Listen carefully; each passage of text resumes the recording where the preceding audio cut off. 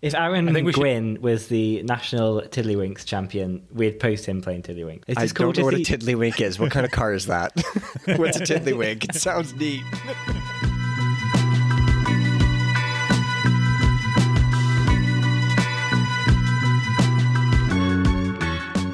Hey everybody, and welcome back to another Pink Bike podcast. Today, we're going to talk tech and about a topic that's near and dear to my dorky little heart, bike weight. How much should a trail bike weigh? How heavy is too heavy for an enduro bike or a downhill bike? And can they be too light? Where does weight matter most and least on your bike? And also, have we all been a little too concerned about how much our bikes weigh?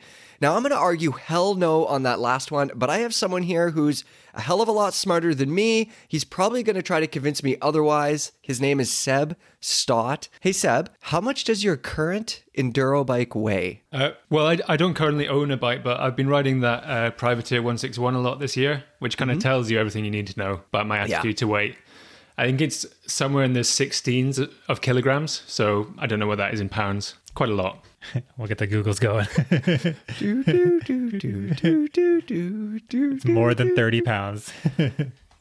For sure. And less than 50. It's 35 pounds. 35 pounds, Seb. You're okay with that? Yeah, I think that's the minimum as well. Like, it depends on, like, I've changed parts and not all the time, but yeah, it's 16, maybe closer to 17. Would you like it to be lighter, or do you care? No, like, if I could wave a magic wand and make it a few kilograms lighter, then yeah, I would do that. It's just that I'm not willing to pay thousands of currencies for that, and to sacrifice braking power, suspension performance. Easy now, easy. We're going to get into all that stuff, Seb. I'm not saying that heavier is better. I'm just saying that lighter is actually not that much better. But it is a little better. Yeah. Okay. So a few weeks ago, Seb wrote a great article titled "Why You Shouldn't Worry About Weight" that got something like 420 comments. So today, we're going to nerd out on that later in the podcast. But first, Casimir, what is the heaviest bike you've ever owned? Probably Transition Grand Mall. Oh, classic. I feel like that. Yeah, I think that was a heavy bike. It was always in the 40s. Like, I think I got to like low 40s, and that was my pedal bike. Like, that's what I pedaled around everywhere. It was my cross country bike. Full-length seat tube, eh? Yeah, full length seat tube, so I could just have that thing. I had a single crown fork on it. That's probably the heaviest front bike. derailleur? Yeah, dual chainring up front with a bash guard. Yeah, so around 40 pounds. I've also like used downhill bikes to pedal around. So I've had downhill bikes heavier, but as far as a bike that I regularly pedaled on long rides, I think the Grand Mall takes the win. So 40 something pounds. Yeah.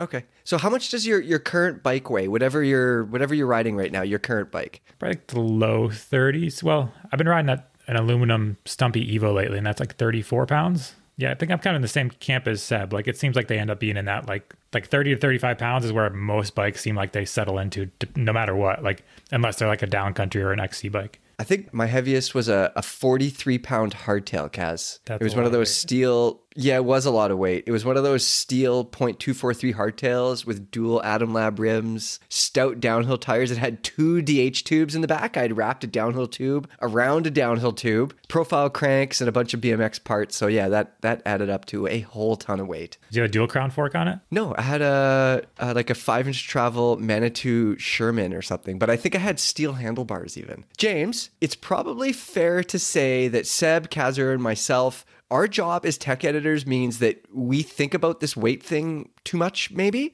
not. But from your perspective, as someone who's not a tech editor and maybe a little less geared towards that kind of stuff, how much is bike weight something that you care about? When's the last time you even weighed a bike? Yeah, not super something I really think about. When I worked for MBR, I had like long-term test bike sort of things, and I weighed because I had to, like, for the mag. Other than that, I think I only weigh bikes when I come to sell them because it's something other people want to know that I've never thought to know. I'm a bit of a bigger guy. If weight was an issue, I'd probably start with me than the bike, to be honest. So that's where I'm at with it. Well, you know what definitely isn't light, James? That Trinity downhill bike that has an axis derailleur in the middle of the frame. Can you tell us about that thing?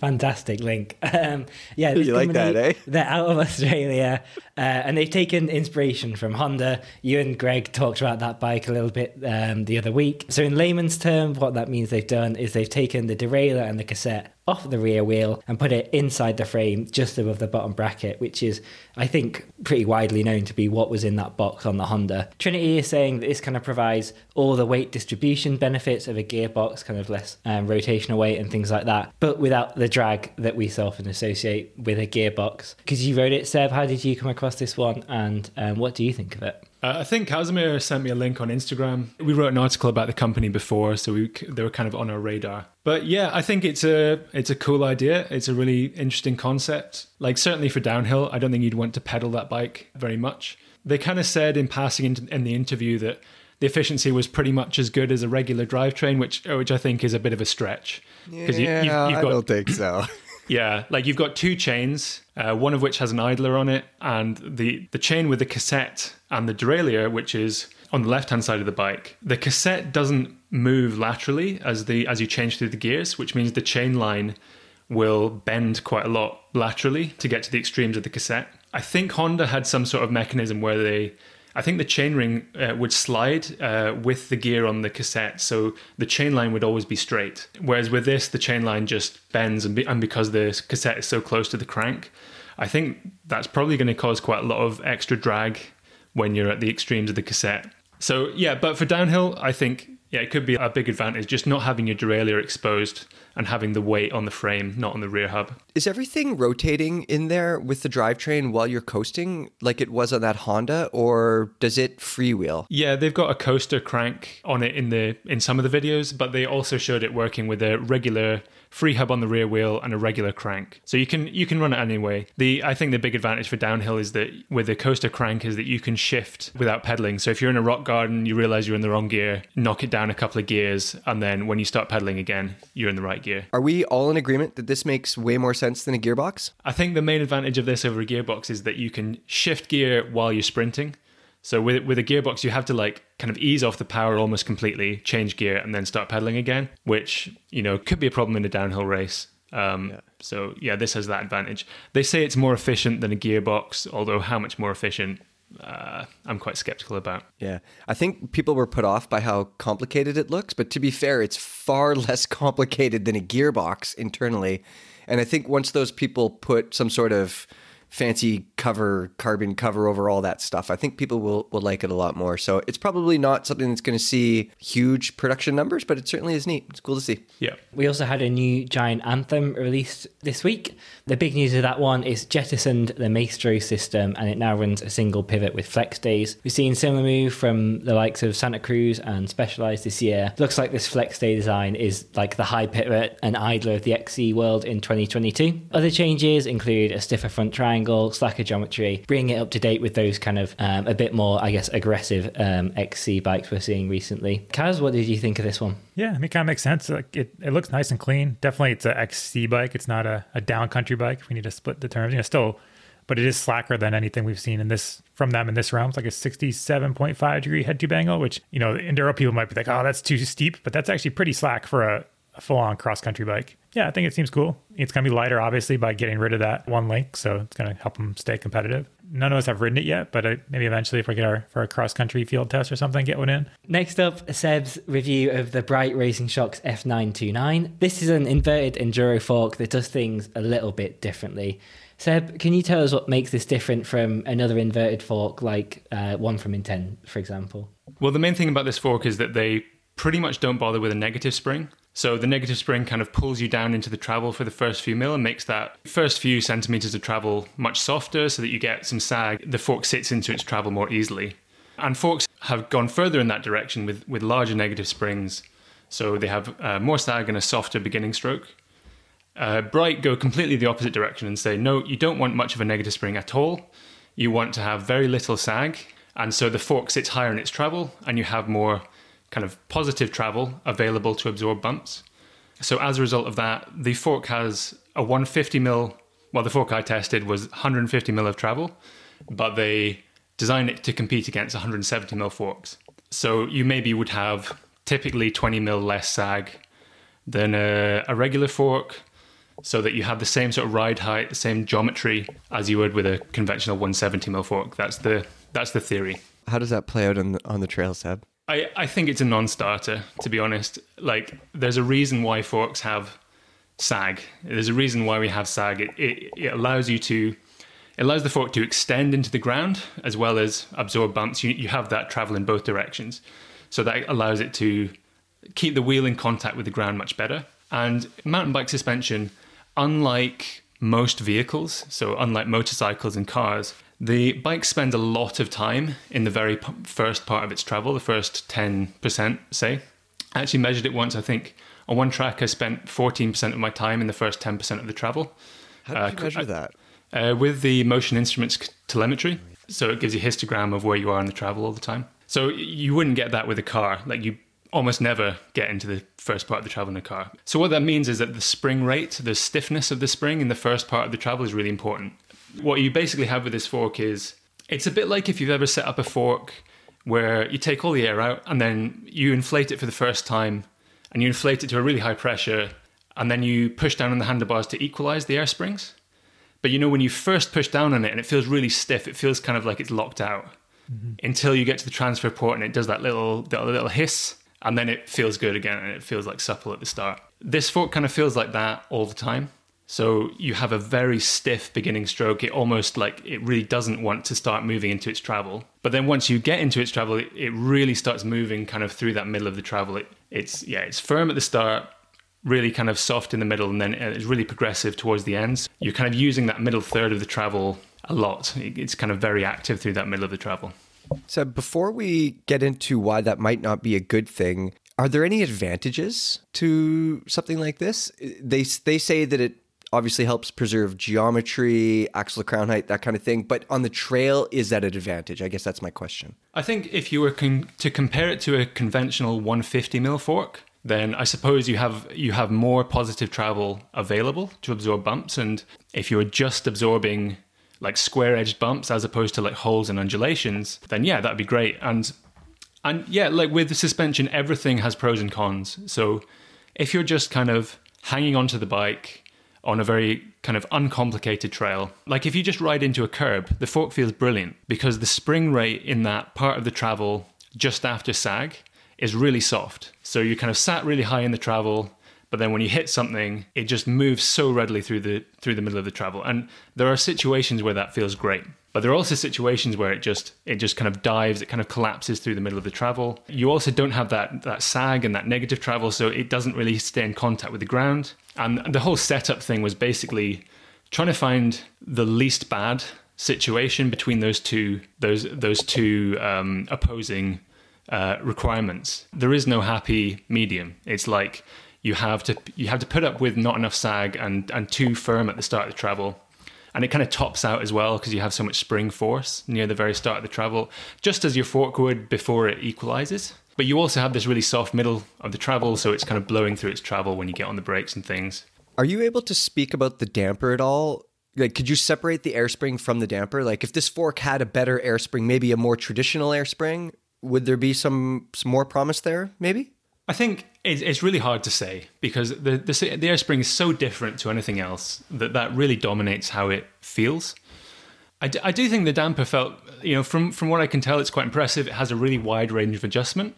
A lot of forks, like you run them fully open and it's not that fast, or you run it fully closed and it's not that firm.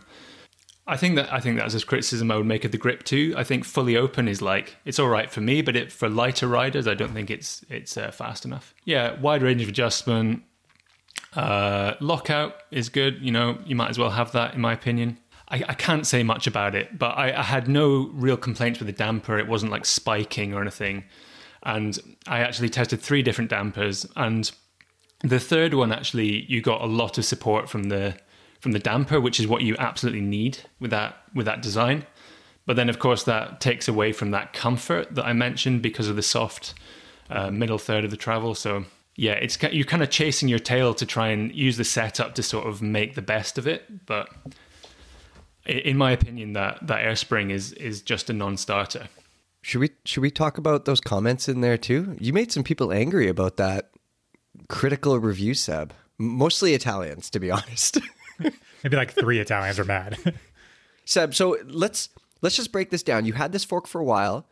You tried it with 3 different dampers from Bright. Like, you gave this thing a fair shake, but it seems like there are some people pretty upset in there that you didn't like this thing. Could you speak to that at all? So one thing I said in the article that if you have this fork, you might have maybe 20 mil sag, and then with a conventional fork, you might have maybe 40 millimeters of sag. So that you've got a 20 millimeter difference in sag, which accounts for that difference in axle to crown length. And so I kind of said that just to illustrate that point about the concept. But a lot of people kind of jumped on that and were like, oh, he's just measuring the sag and he wants to have a certain amount of sag. And so, his setup is obviously wrong because he's obsessed with sag.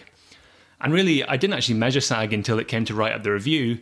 And I kind of wanted to see where I was at in terms of axle to crown length at sag. I haven't actually measured sag with a fork for years. Like, I think it's a really stupid thing to do because the friction means that the measurement doesn't really mean anything. It's really hard to get a consistent measurement of sag on a fork. Maybe I didn't communicate that very well. Like, I wasn't like obsessed with a certain amount of sag and then sort of compromised the fork to get that amount of sag. I tested like pressures from like the high 40s to like the 60s PSI. That sounds really low, Seb, but that's because of the size of the air chamber, of course. Yeah, and if you have the bigger the negative chamber you have, the more pressure you need. So this is the opposite of that. It's like there's basically no negative spring, so you need less pressure in the positive spring to hold you up, basically. You're never going to make everyone happy, and I fully expect to wake up with a horse's head in my bed tomorrow. So I hope so. I hope so.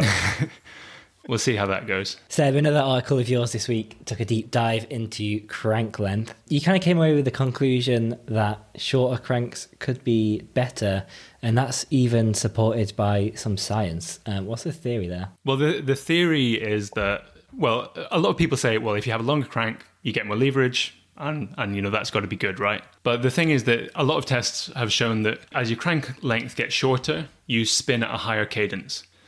And so you basically just get the leverage by using a lower gear. So you spin faster, and that gives you the same sort of power. And there've been, I think I found 7 experiments into this, just using Google Scholar, searching for crank length. They pretty much all found the same thing, which is that within normal limits, it doesn't matter in terms of your power on a static bike. So they basically got lots of people to do lots of different tests on static bikes with different crank lengths.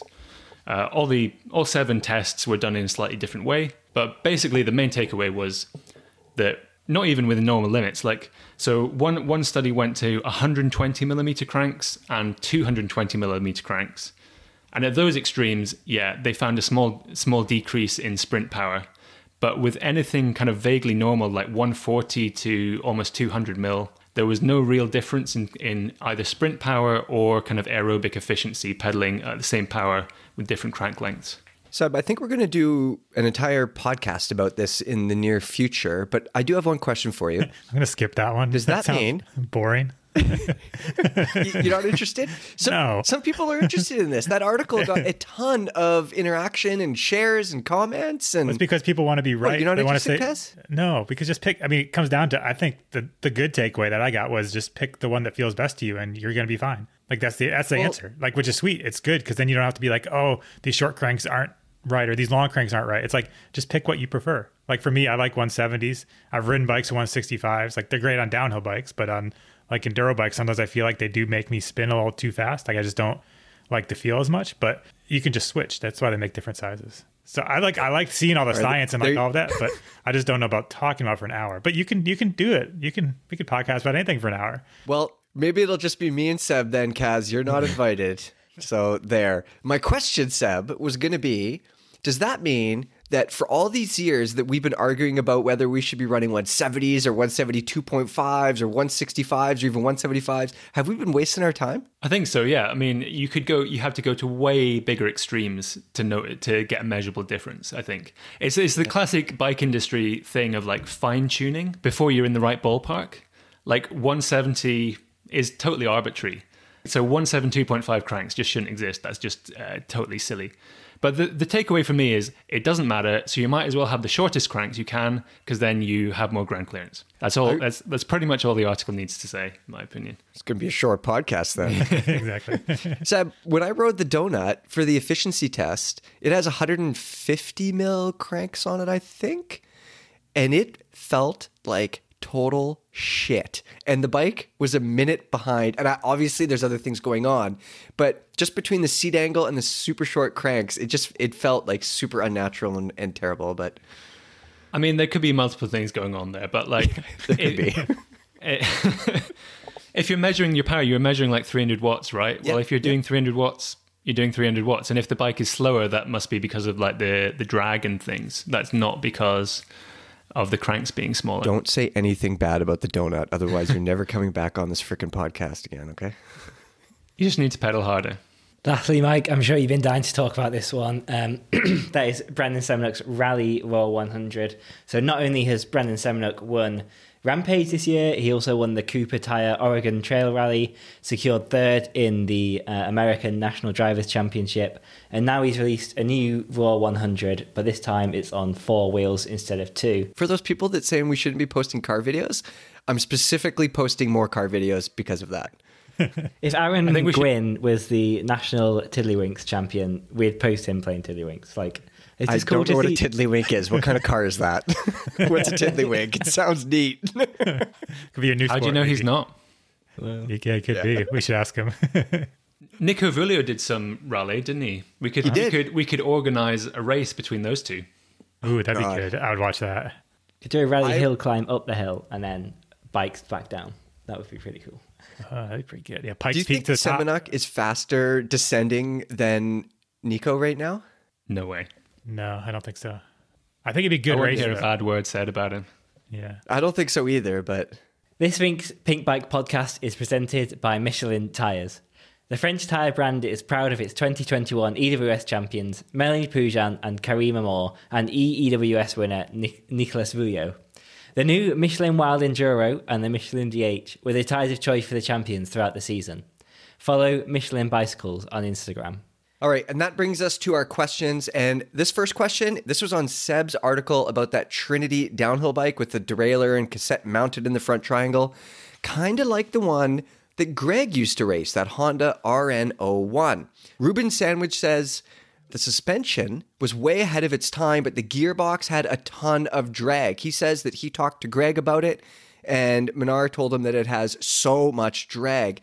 He still rates it as the coolest downhill bike ever, but maybe it was the suspension and frame design and not so much the drivetrain that made it cool. So a few episodes ago, we had Greg Menard on, and he talked about the RN01 in the podcast, and he did say there was a ton of drag coming from it, but it let him shift while he was coasting or in the air. Honda tried super hard to lessen the drag in the system with fancy bearings and other tricks. But he did say that the suspension was unreal. So you can listen to that. It's podcast number 86 if you want to hear more. Hey, Seb, why don't you think we've seen more of those derailleur in a can drivetrains? They seem to make the most sense, like less friction than a gearbox, some traditional components that already exist, just packaged differently. Why don't we see more of that? I really don't know, actually. It could be something to do with the mechanism we mentioned earlier, which allows the chainring to slide and follow the cassette. I'm not sure if Honda had any intellectual property on that, or if it's just hard to engineer, but I think that might be a kind of a hidden crux of the design. Mm-hmm. But the basic answer is I don't know. It seems like a good idea to me. Well, same here. I don't know either. This next comment is on Matt Beer's first look of the new Giant Anthem cross-country bike that ditches the Maestro suspension layout in favor of an all-new frame with a lighter weight flex pivot system. Ham and Cheese says, so does Giant make more money off manufacturing everyone else's bikes to the point where they don't want to push their own brand too hard? Kaz, do you think there's any truth to that? There's sort of some Samsung Apple parallels there too, isn't there? Yeah, I don't think that's really accurate though. I mean, I don't think there's a person at Giant being like, I don't want to make this bike the best. I'm just going to design it this way. You know, that's not how it works. I would say that they do tend to be a little bit more like, you can call them like mass market, kind of general. They kind of try to tick all the boxes without doing something kind of crazy and outlandish. But I think it's just different methods of making your bike and deciding who you want the bike to be for. You know, there's some companies that want it to just be this super cutting edge. They're not afraid to push the boundaries, where Giant does tend to be like, they kind of stay in their lane a little bit more, but they are the bikes that really tend to appeal and work for a lot of people. So yeah, I don't think they're consciously saying let's not try to make the best bike that we can. When you look at what they've done, like they were one of the early ones to go with some longer reach numbers, like a little bit earlier than some other bigger companies. And they've done some things with head angles. But yeah, like, I mean, I agree. I'm not trying to say that they are at the absolute cutting edge currently, but yeah, I just think that it's for them, it just seems to be more like a appeal to everybody rather than just a certain niche. Yeah, I think you pretty much nailed it there. When Giant designs a bike and manufactures a bike, that bike, they want that bike to sell all over the world to just like mountain bikers, you know, in general. Some great mountain bikers, but maybe some mountain bikers that aren't so great, and all sorts of different people everywhere.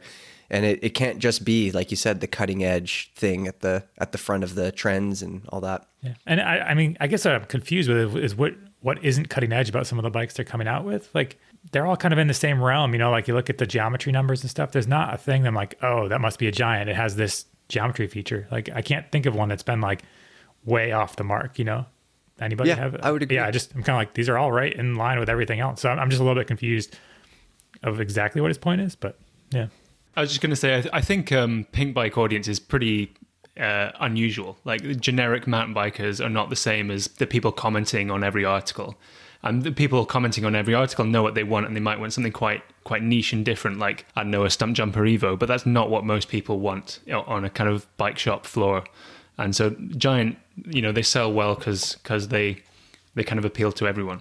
Yeah, I've just been going through the Pink Bike community survey results. Yeah, like Santa Cruz Specialized, you'd probably expect with Pink Bikers are right up at the top. They're the top two brands, but I think Giant was in the top 5. So, I mean, they sell well even among the Pink Bike audience. They're just like a massive brand. I mean, lots of shops. Yeah, I don't think they're massively lagging behind or anything like that, you know, versus the brands they also manufacture. Yeah, maybe they're putting more effort into appealing to their dealers as opposed to their end customers. All right, let's get into nerding about bike weight, and Seb trying to convince me that it doesn't matter as much as I think it does by using something called math and science, which kind of sounds made up to me.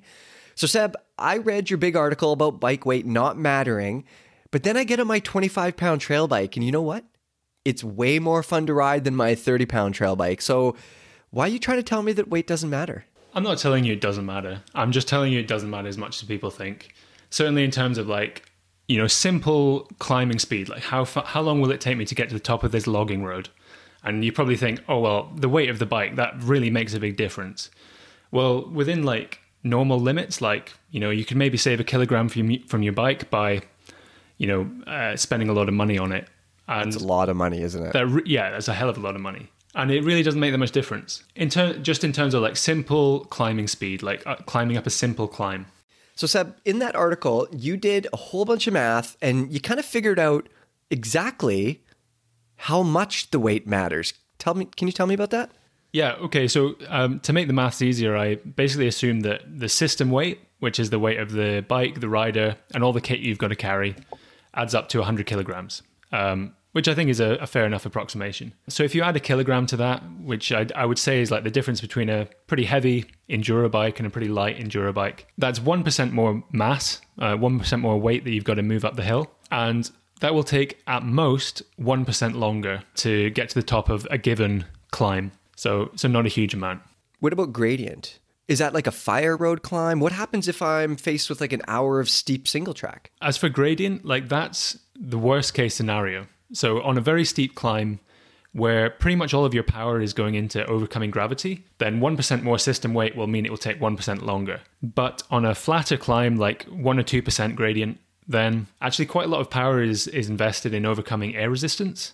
And that doesn't change when you add a kilogram to the bike. So the percentage difference there will be less than 1%. So it could be something like maybe 0.5% on a less steep climb. So the 1% more time for a 1% increase in system weight is the worst case scenario. But as for like technical climbing, like that's a whole other question. And yeah, I don't have any kind of answers on that. Yeah, I think you'd need to do some experiments.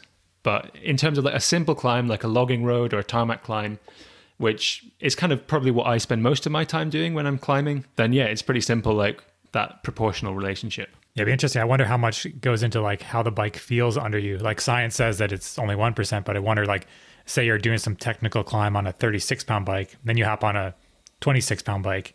Mentally, how much more the feeling of that bike being lighter underfoot, if that makes you exert more effort, You know, does that make sense? Like the difference totally. might not be as much, but because you're like, I'm on a light, fast bike, you just start going faster naturally. And then it kind of like skews the things a little bit more.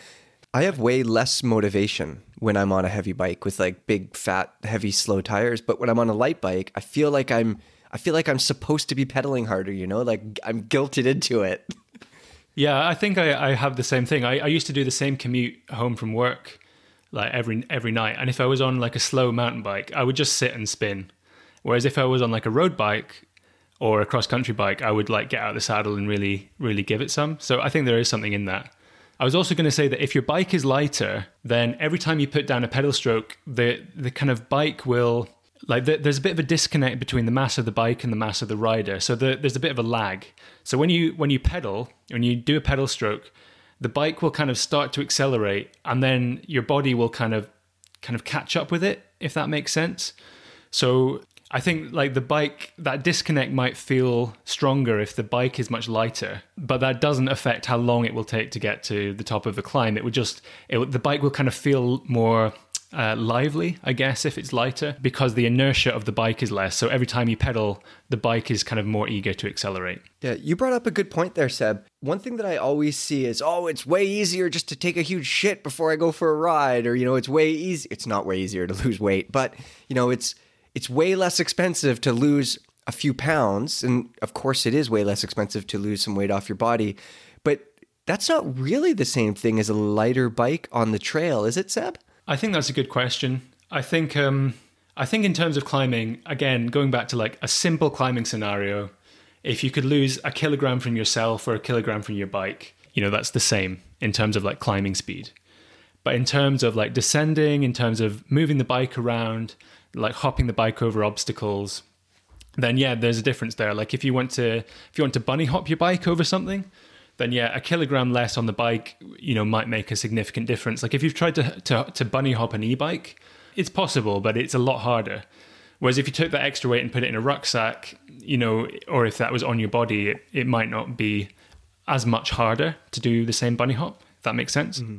But on the other hand, when you're descending, maybe we'll come back to this in more detail later, but if the bike frame is heavier, that can give it some stability and kind of force the suspension to work a bit better. Whereas if you have that weight on your body, then your limbs, your arms and legs have to hold up that weight as you're like going over all the bumps. And so your body has to work a bit harder. So I think for descending, it makes you might be better off with a 1 kilogram extra on the bike than 1 kilogram extra on the body.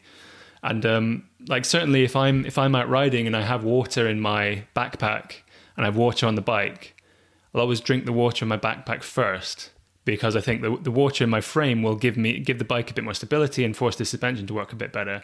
Whereas the water in my backpack is just, making it harder work to kind of hold on long, rough descents. Do you guys remember that orange and the Nikolai, I think it was an orange too, that had the lead weight strapped to it from a few years ago? Mm-hmm. Is that what they were doing with that, Seb? They were weighting the frame to make the suspension work better? How does that work? Yeah, there was a Nikolai with when Chris Porter was supporting the Nikolai team with Jack Redding. So he raced it at Fort William, at least for qualifying. I'm not sure if he used it for the race. And then Orange brought out a bike, which I think was a bit of a kind of gimmick with where you could slot lead weights into it. The idea is that with a heavier frame, the frame has more inertia, which means that when you hit a bump and the suspension compresses, it takes more force to start accelerating that frame upwards into the rider. The weight of the frame you could call the rigid sprung mass. So the sprung mass is everything that's held up by the suspension, which includes both the frame and the rider. But the rider is not rigidly connected to the frame. So when you hit a bump, the bike starts accelerating upwards. The bike actually moves quite a long way, and you can kind of see this in slow motion footage. The bike actually accelerates quite a long way upwards before the rider starts to come with it, if you like. So there's that disconnect between the rigid part, the frame, and the non-rigid rider. The rigid sprung mass, which is like the frame, the cranks, the handlebars, that's maybe half the weight of the bike, so maybe 8 kilograms. Whereas the rider, let's just say, weighs 80 kilograms, so 10 times more. So when the bike hits a bump, the springs have to be stiff enough to hold up the 8 kilograms of sprung mass on the bike plus the 80 kilograms of the rider.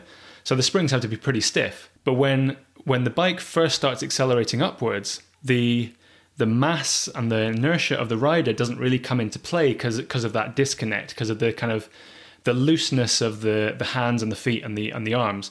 So the bike just accelerates upwards with very little resistance. It only has that 8 kilograms of inertia to stop it accelerating rapidly upwards. And so that's exactly what it does. It accelerates upwards until the rider sort of resists that motion. And the rider only starts resisting that motion when the bike is moving quite rapidly up towards him. And so that creates harshness. Basically, the bike kind of vibrates up and down over bumps, and the rider isn't very good at kind of providing the inertia that's required to stabilize that mass and stop it moving up and down. So I did an experiment at my old employer where we put 3 kilograms of lead on the frame. So to the total sprung mass of bike and rider, that's a pretty small percentage, like 3 or 4% difference. So it doesn't make much difference to like the sag. Like you can't really measure much difference to the sag by adding 3 kilos. But it adds like a third, like more than a third to the rigid sprung mass of the frame. So that acceleration of the frame when you hit the bump, and before the rider's inertia gets involved, is reduced by like a third or something. So it's noticeably less harsh. The bike feels way more kind of stable and it's kind of moving around less. And you can notice the same thing with an e-bike, because an e-bike is like 10 kilos heavier than a regular bike, and it just like irons out those bumps so much better. Are you telling me that I would be a better descender if I strapped 3, 4, 5 kilograms of weight to the down tube of my too light downcountry bike? No, that wouldn't give you the skills, Levy. It might make the bike feel better, but you would still have the same skill level, unfortunately. Okay. But would I feel like I'm in more control, Seb? Would the bike feel calmer? I think, yeah, it would definitely feel calmer. It would definitely feel smoother. You could ride like kind of those trails with like high frequency, really rough bumps, like braking bumps and stuff.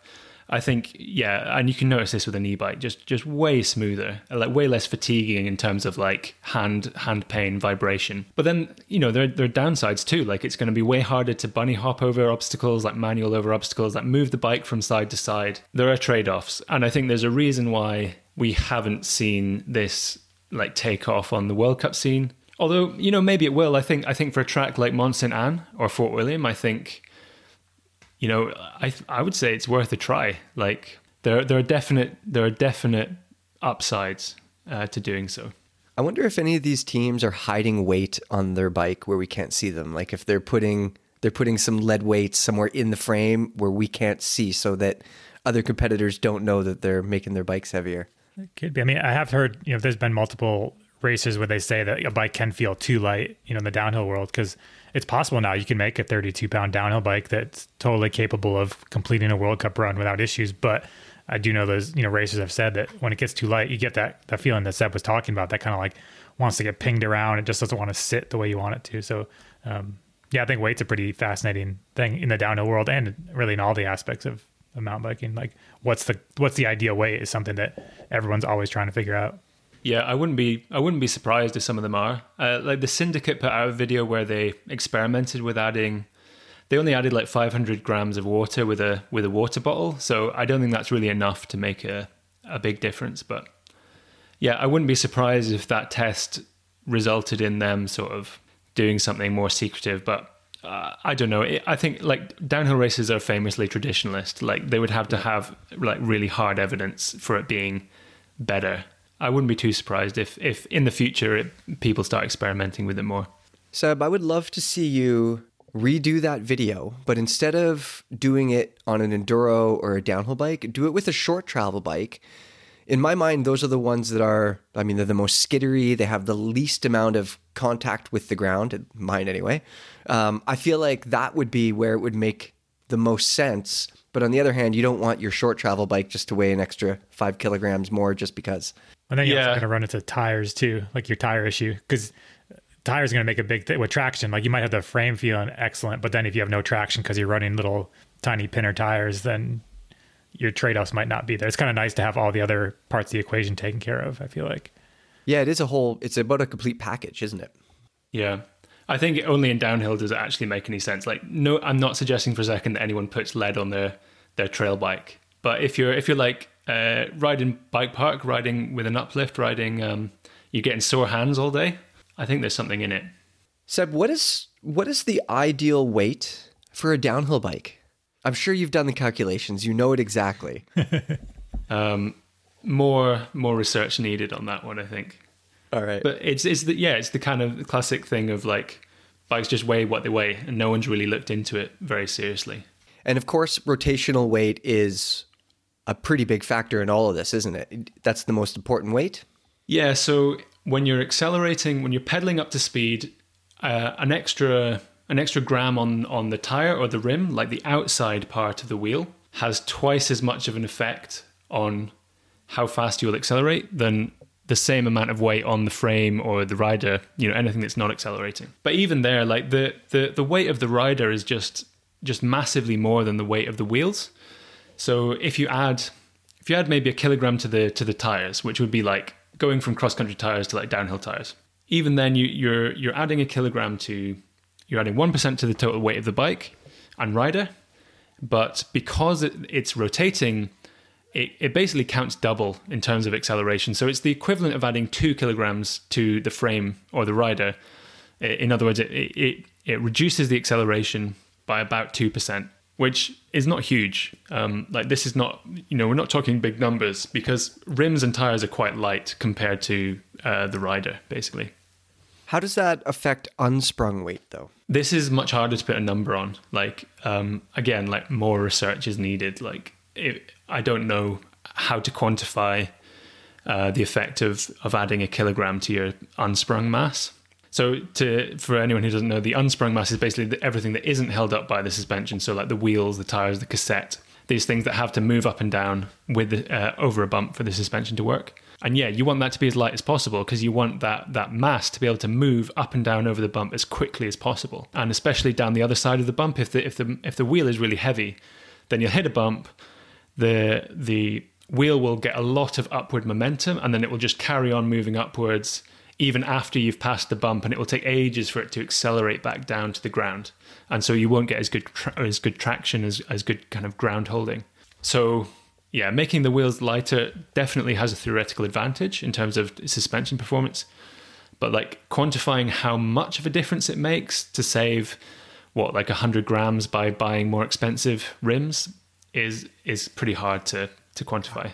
I would love to save 100 grams of rotational weight. That's super important. Hey, so whatever makes you happy. Yeah. As someone who has a PhD in mountain bikeology, would you say that rotational weight or unsprung weight has a bigger effect on a bike's performance? What's more important to you as someone who rides an enduro bike? I would say unsprung mass because you can because the rotational inertia, you can quantify it and be like, yeah, this doesn't make that much difference. Whereas with the unsprung mass, it might make a more significant difference. It's just harder to measure, harder to quantify. So like, to be on the safe side, I'd probably go with that. But also Sam, like if it's rotational mass, it's unsprung as well. So I guess you get 2 for 1 there. That is true. Yeah. I was going to say like I've taken off a set of 1,700 gram wheels and put on a set of 1,300 gram wheels. And I tell you, I sure feel like I could notice the difference in how the bike performs, especially like accelerating from low speeds. But the suspension feels just the same to me. But again, I don't think I'm in that mindset where I'm looking for improved suspension performance because my unsprung weight is lower. I don't think many people are. But it's interesting to hear you say that. Yeah, maybe if you bought the wheels for the suspension performance, then the placebo benefit would go into that area. Yeah, exactly. Yeah. It's just wherever you want the placebo to be, just think about that, and that's what you'll get. Yeah. So one thing that always comes up is the idea that weight doesn't matter, which, as you've sort of proven that it doesn't matter as much as you might think. But I think it's the as much as you might think portion that's important not to lose sight of, because you do have people just saying like, it doesn't matter. My bike's 50 pounds. It's great. But, having ridden, all of us have ridden tons of bikes. We do know that there are places where it makes sense to save some weight, or it might make some sense to, go a little heavier for the benefit. Is there a certain place, Seb, that you say you think going as light as possible make sense? Like, is there a component where you're like, I want the lightest one, or does it not come into play? Well, like, as I said, like, if you can save weight without any compromises, then brilliant. And I think it's also worth saying that, 1% faster uphill might be pretty much nothing to me, but for some people that's massive. Like, if you're a cross-country racer or even an enduro racer, if you can go 1% faster uphill, then that's a huge win if you're at the sharp end of cross-country racing. But the other thing I was going to say is actually about riding kit. Like, I've noticed that some shoes will basically be the same and weigh like 500 grams more than another pair of shoes. Like, I quite like the Specialized, the 2FO Clip Light, and they're really light. They're like 500 grams lighter than the Shimano shoes I was running before. That's rotational weight, isn't it, Seb? Not really. I mean, like, wait, what? It rotates. How is it not rotational weight? It's like a revolution. Yeah, but because of the gearing of the bike and like the radius of the cranks, like, it basically doesn't have much of an effect over and above just the weight. You know what I mean? Like, the fact that it's rotating doesn't really make much difference. Oh, well, that's disappointing for all those people who like fancy carbon shoes that are super light. Yeah. I mean, the point I was making is, like, you can have two shoes that cost about the same, but have massively different weights. And the other thing I've noticed is that some shoes like absorb so much water if you ride through a puddle that they weigh like a kilogram more. And you're like, so maybe you should wear shoes that don't weigh too much when they're waterlogged. That's such good advice, because people are spending like $2,000. They're spending $2,000 to save that weight, but they could just spend $100 for different bike shoes, and it works even better. That might be the best advice we've given out on a podcast. Yeah, or the same money. Like, yeah, some riding shoes are really heavy, and you're like, how are these so heavy? One thing that also comes up that I could just kind of like address this is we see people say, when they want to say weight doesn't matter, and then why do bike reviews always mention weight? You guys are obsessed with weight. But I think it's such an easy metric. It's like a foolproof metric, because you can have two bikes. You can say, this bike weighs more than this one. This bike weighs less than that one. So I think that's why it gets mentioned, and it'll continue to be mentioned. And I think that I don't think anybody would disagree that if you had two bikes that were somehow exactly the same except for the weight, I think all of us would pick the lighter bike, right? Like, would any of you pick the heavier bike if everything was the same on it somehow, magically? Seb's going to pick the heavier bike. I'm watching him right now. He looks like he wants the heavy bike. We're going enduro bike. It has the good tires. It's got the good suspension. And just somehow one is lighter than the other by a kilogram or two. I hate to kind of kill the sort of Fight Club-esque nature of this podcast, but no, I would pick the lighter bike. Yeah. Of course I would. Okay, good. Yeah. Good. We don't have to always fight. No, we could agree. One other thing before we wrap this up, you wrote something real interesting about chain lube in that article, Seb. You said that chain lube can cost up to 4 watts at a 250 watt average, or roughly 1.6%. So am I right in saying that the type of chain lube that you're using on your cross-country bike matters more than if it weighs 22 pounds or 22 and a half pounds? Lube is more important than weight?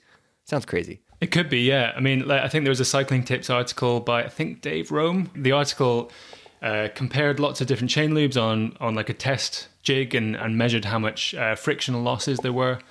And if you take like, not even the extremes, but like one of the worst and one of the best, the difference in power output was like 4 watts. Like a 250 watt output power, that's like 1.6%. So 1.6% less power, making it to the rear wheel. So, you're going to go 1.6% slower uphill. So that's kind of the equivalent to adding like 1.6% to the system weight of the bike plus rider. Wow. So like, yeah, about 1.6 kilograms or so. Similarly, like the efficiency test I did with the Forbidden Dreadnought, like to see how much difference an idler makes, that was just over 2%. So yeah, that's like adding 2 kilograms to your system weight, roughly, in terms of climbing speed. So an idler costs the bike more than a bit of extra weight, is what it sounds like you're saying. Yeah, I'd say so. Like a couple of kilograms. Yeah, you'd probably be faster uphill with like a 16 kilogram bike without an idler than a 14 kilogram bike with an idler. Kaz, how much did that Norco Shore weigh? You remember with the idler? Yeah, that was 36 pounds, so a lot of kilograms with an idler. It was actually 38 and a half once you factor the idler in. Yeah. Yeah, oh yeah, that makes it feel even slower. Before we move on to Comet Gold, I want to ask you, Seb, we've all kind of agreed we'd pick the lighter bike if all things were equal. But what components do you not mind if they weigh a little more? Or where are you willing to give away some grams for the benefit or the performance benefit of something being heavier? I would say definitely brakes. Like if my brakes work, if they're powerful, if they feel the same every time I pull the lever, I'd be prepared to take any weight for that. So yeah, brakes. Yeah. What about you guys? Yeah, I think with brakes, I don't mind heavier tires, but I do wish I could get the benefits of like a downhill casing tire, but in a trail casing weight. Would that be magic? But I don't mind running heavier tires to get the better grip. But yeah, I think I'd be the same boat as you. Just brakes, I'll take any weight penalty just to have those work as good as possible. You just reminded me of something which I saw come up in the comments on that article loads of times, as people were saying, "Oh, I've swapped my bike from downhill tires to trail tires, and they're 500 grams lighter, and it makes a massive difference. Like this article is clearly wrong." That was me. But, yeah, I'm sorry. Lots of other, unless you have lots of like fake accounts. I think there are other people as well. Yeah. So I was going to say that, yeah, like the rolling resistance will vary a lot, and rolling resistance, it makes a huge difference to climbing speed, all of this stuff. So yeah, lighter tires are not just faster because they're lighter. They're, I would say, mainly faster because they have lower rolling resistance. For me, I was always told about that like triangle where it's like weight, reliability, price, like pick two. And I would always go for like cheaper price, more reliability, less bothered about the weight. So nowhere in particular, as long as it all works and it doesn't cost too much, I'm more than happy. That sounds very reasonable, James. I'm going to be less than reasonable, though, because I do not want heavy-ass tires on my bike for more traction. I don't give a shit. Tires like that, when you put them on a bike, they can change the character of the bike so much, and for the better in a lot of ways. But if you're someone who just isn't purely focused on the downs, like I don't want to just spin up a fire road. I want to pedal hard, and I don't want to feel like I have tractor tires on my bike. So for me, I'm not going to add heavier tires for more traction, especially on a downcountry bike. But I would take, God, it kills me to say this, Kaz, but I would take some four-piston brakes. There you go. Yeah, but there's nothing wrong with sticking a little heavier tire on in the wintertime when it's nasty and sloppy. It's been raining like a foot every day. Oh, for sure, yeah. So like, put a meteor tire in the front of your downcountry bike, a little extra weight, but you're going to have more security and less crashing. So I think tires are important. Very important. I agree 100%. Yeah. I think the other spot where we are all very happy to gain some weight, of course, is a dropper post, right? Yeah, but if it was lighter, I mean, if dropper post weighed 3 pounds, no, but if they weighed 3 pounds, I would keep a dropper post on my bike. Yeah, 100%. Probably. Yeah, I wouldn't want to go without. All right, moving on to comment gold. We're going to go back to that Trinity downhill bike article from Seb Stott. This thing looks pretty crazy. It also looks like Salvador Dali designed the drivetrains. It's got chains on chains and idler pulleys and tensioners and a cassette where you wouldn't expect to see it. It also might work really well. I have no idea, but visually it looks kind of confusing. So Pink Bike member Nathaniel Merriweather said, "Damn, these mushrooms are kicking in," on that article about the Trinity downhill bike when looking at the drivetrain. So I'll include a link or some photos to that article so you guys can see what I'm talking about. I'll also include a link to Dave Rome's crazy article about chain lube. He went super crazy and it's super dorky and good to see. That is it for episode 92 and more than enough dorking out about bike weight. As always, let us know in the comments if that made any sense to you or if it sounds like we're talking out of our asses like usual. And if you have questions about these things, put them in there as well, and I'll make Seb answer them for you guys. Give us a good rating if you liked what you heard. Share the episode on your social whatevers, and we'll see you next week.